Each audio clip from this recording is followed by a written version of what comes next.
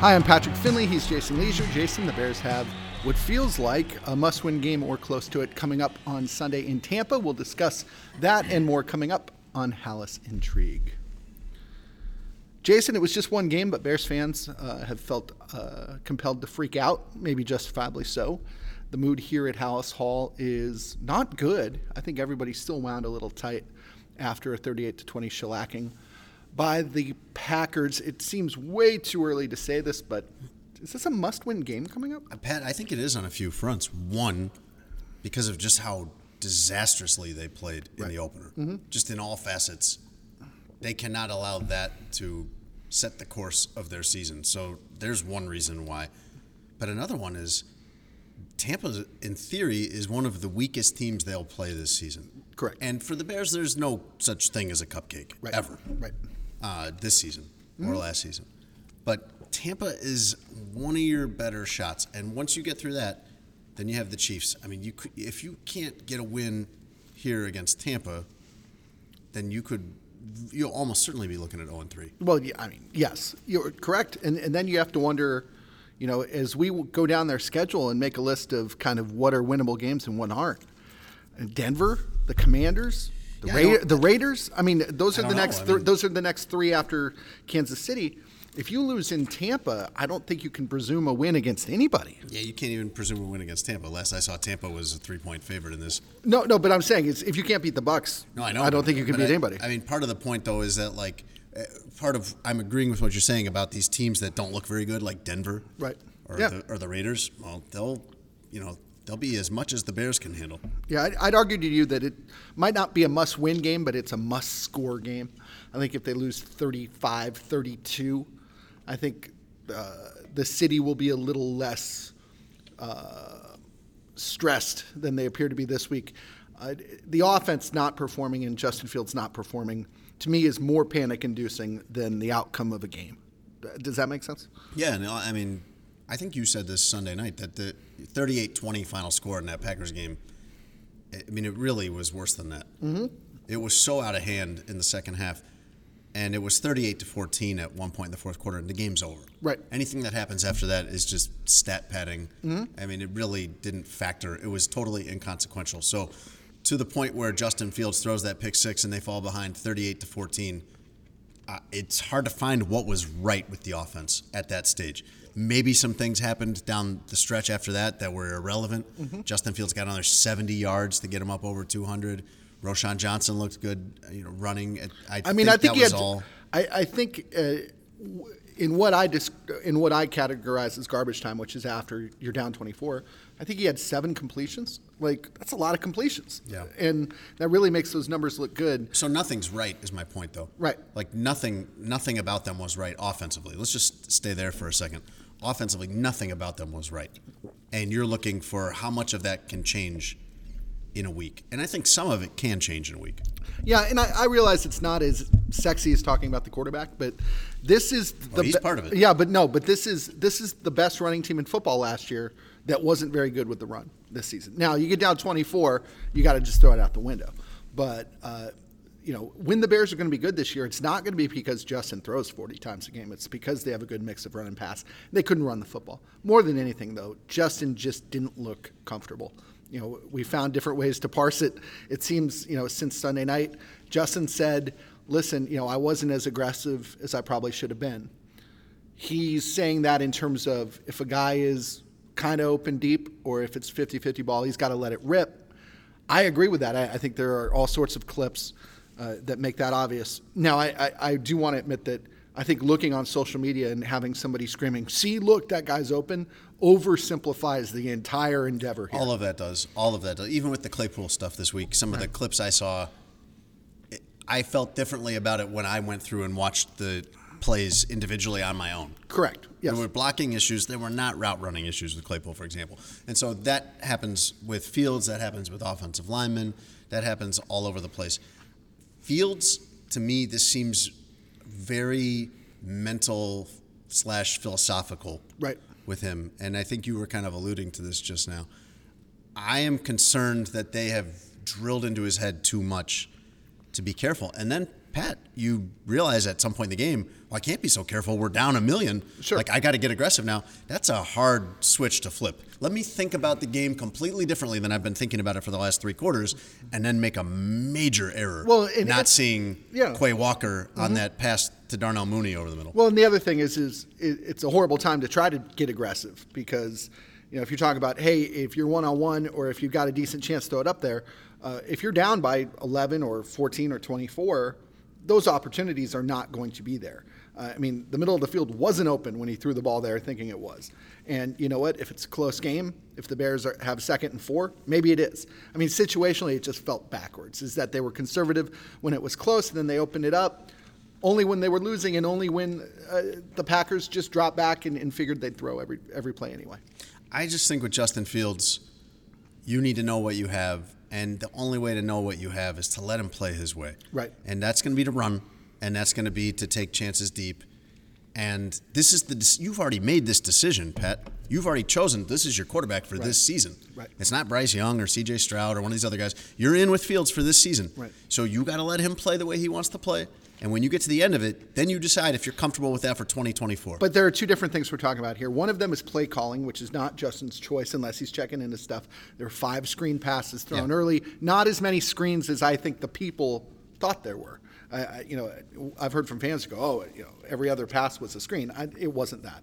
The other thing is Justin's decision-making, which is independent of the play calling. Mm-hmm. Justin's decision-making needs to be better. When he says conservative, he's talking about him, not about what the team is allowing him to do or not do. Yeah, right? they're interrelated. The game plan is based on what they think he can do or think he should do. Or they want him to do, right? Yes, exactly. But I think everything needs to be a little freer and everything needs to be a little more Fields-driven. And let me be clear, that might not work. That might be a terrible path to go down for them, but they will know at least. They will know by the end of it, okay, this doesn't work or this does work. But trying to force him into this careful game and trying to preserve a version of him that isn't working that doesn't make any sense. That's totally unproductive, not only now, but long term. What doesn't make sense either is DJ Moore getting 2 targets. He got a third on a 2-point conversion that statistically doesn't count. He had 2 catches. Chase Claypool had 2 targets, had 0 catches. These are guys that the Bears paid a lot of premium draft capital to acquire. The number 1 pick and the number 32 pick. In this year's draft. We can talk about Justin not throwing it out there for them, but doesn't the game plan have to try to get them involved a little more actively than it did? Oh, I suspect their game plan does intend for DJ Moore to be involved. Right. And it's, again, more philosophical. Like, Justin Fields needs to throw to DJ Moore like he's a number 1 receiver. Right. I don't think there's ever a game where Kirk Cousins comes to the podium afterward and is like, well, they just were covering Justin Jefferson a lot today. What am I supposed to do? Yeah, sorry. Yeah, right. And DJ Moore's not Justin Jefferson, but he's the closest thing the Bears have. Well, and he is. We've seen him, Pat. I think we're in agreement on how dominant he has been in practice since he got it. We know DJ Moore can do that. So throw it to DJ Moore. Like, force it to DJ Moore. They always say we're not going to force it to a guy. You just force it. Force it to DJ Moore. Justin Fields also is not Kirk Cousins. And I realize that there's a casual football fan that would sit there and laugh at that. But in terms of being an efficient passer, Kirk Cousins is miles ahead of where Justin Fields is. And I think when we talk about tailoring something to Justin, part of it is if Justin was your standard drop back Kirk Cousins-like passer, it'd be a different conversation. But he's not. What he's good at are different things. And I don't know. To me, it was the fact that the offense was disjointed, which was a lot more concerning than the outcome of the game, or than even the defense being bad. And the defense was bad. The offense looked just like it did to me. It looked very similar to how it looked the first 4 or 5 games of last year. Okay, yeah, that makes sense. Without planned runs, clunky, awkward, not trusting the quarterback. You have a game where I think Justin Fields completes 7 of 11 passes in Green Bay. And I just thought the Bears were past that.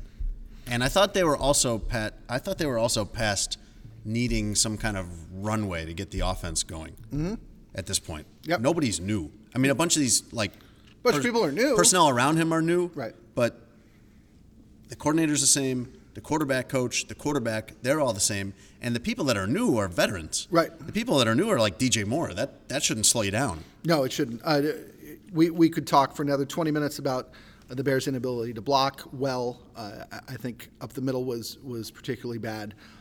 Lucas Patrick, I don't think did a good job by my eye. We could talk about. Oh, he's got his hands full this week. Oh, geez. And I mean, we could talk about the running back splits between Roshan Johnson, who played a lot in garbage time, and Khalil Herbert, who was relatively effective, and Donta Foreman, who I think is going to be their goal line guy. But real quick, before we get to picks, I want to talk about Chase Claypool. You mentioned it. Missed a couple of blocks, one of them on a screen to Darnell Mooney that got absolutely blown up. The other on a toss play to the right where he had a crack back on a linebacker, I believe, and completely whiffed on it. If you're not catching passes and if you're not making blocks, what exactly are you doing, Chase Claypool? Yeah, you're doing less than Equanimous St. Brown would do. I mean, the reason you don't want Equanimous St. Brown in there is because he's not a dynamic playmaker. Mm-hmm. But right now, neither is Claypool. So at least get the guy in there, St. Brown that will block. And Fields, delivered a sonnet on how reliable Equanimous St. Brown is the other day. Right. And you're hearing that, and you're like, why isn't he playing? Would anybody on this roster describe Chase Claypool that way? No. Always on time, always in the right spot, Mr. Dependable, great blocker. I don't understand why they can't activate both of them. I don't see why this is an either-or proposition.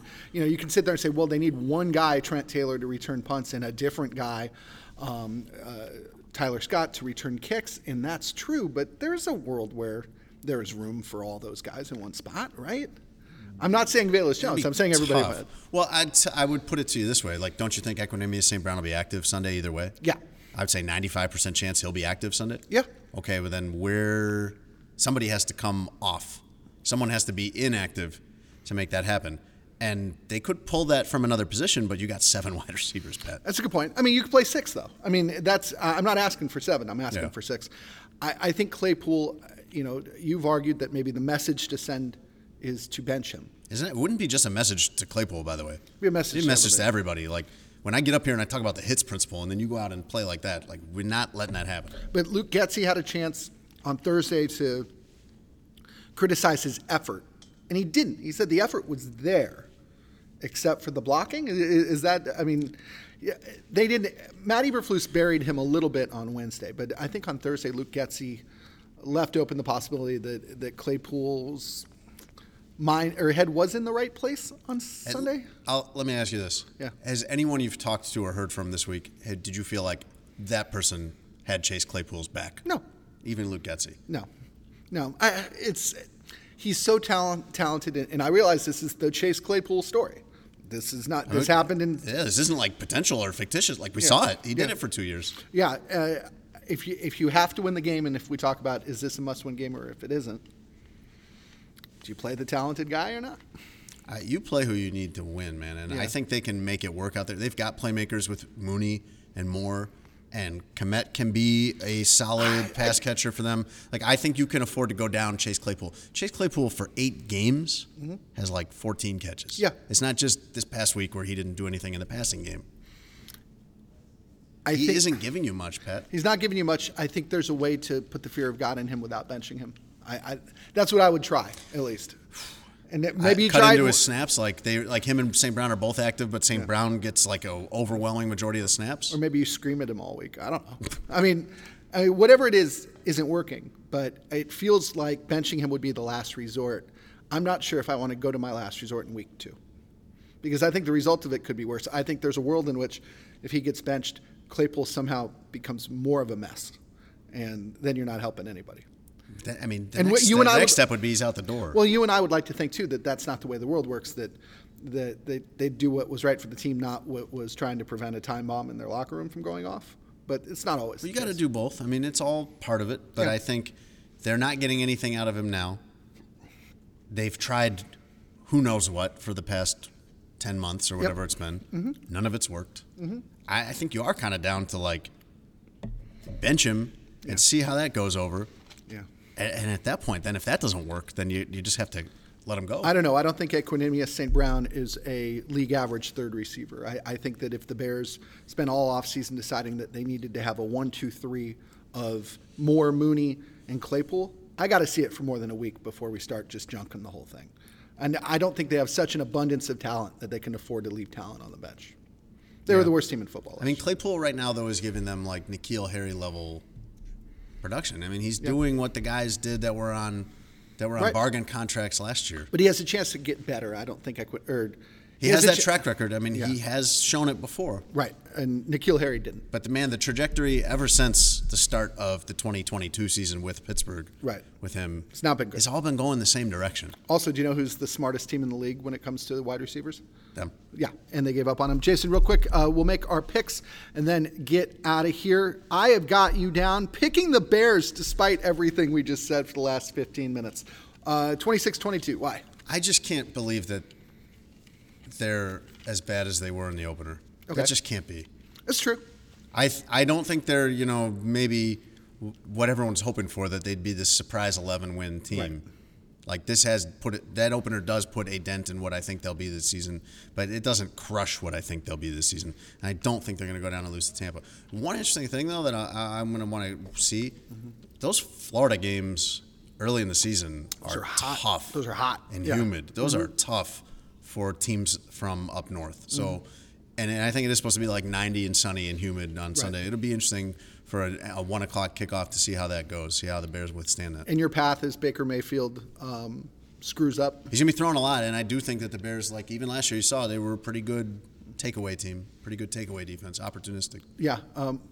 Mark Potash is thinking along the same lines. He's got the Bears at 17-14, essentially saying the Bears aren't as bad as they look. Rick Tellender agrees with you as well, so take that to the bank, Jason. Tellender, not the allies I was looking for.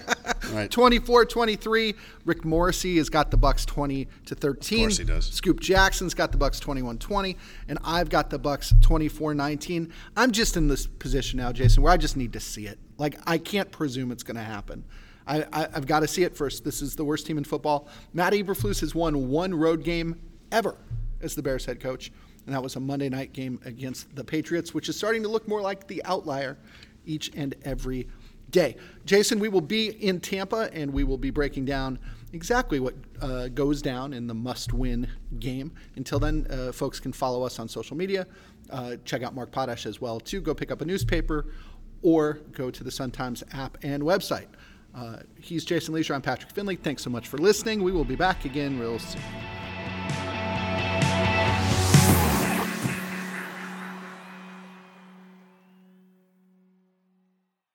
Do you need a break from the news? Well, my friend, Nerdette Podcast is here for you. Our show is all about delight. We laugh about what's happening in pop culture and feature thoughtful interviews with fascinating people.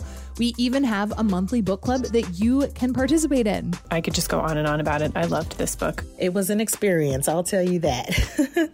I discovered authors I had never heard of, and I'm really happy that I did. Come hang out with us. Listen to Nerdette wherever you get your podcasts.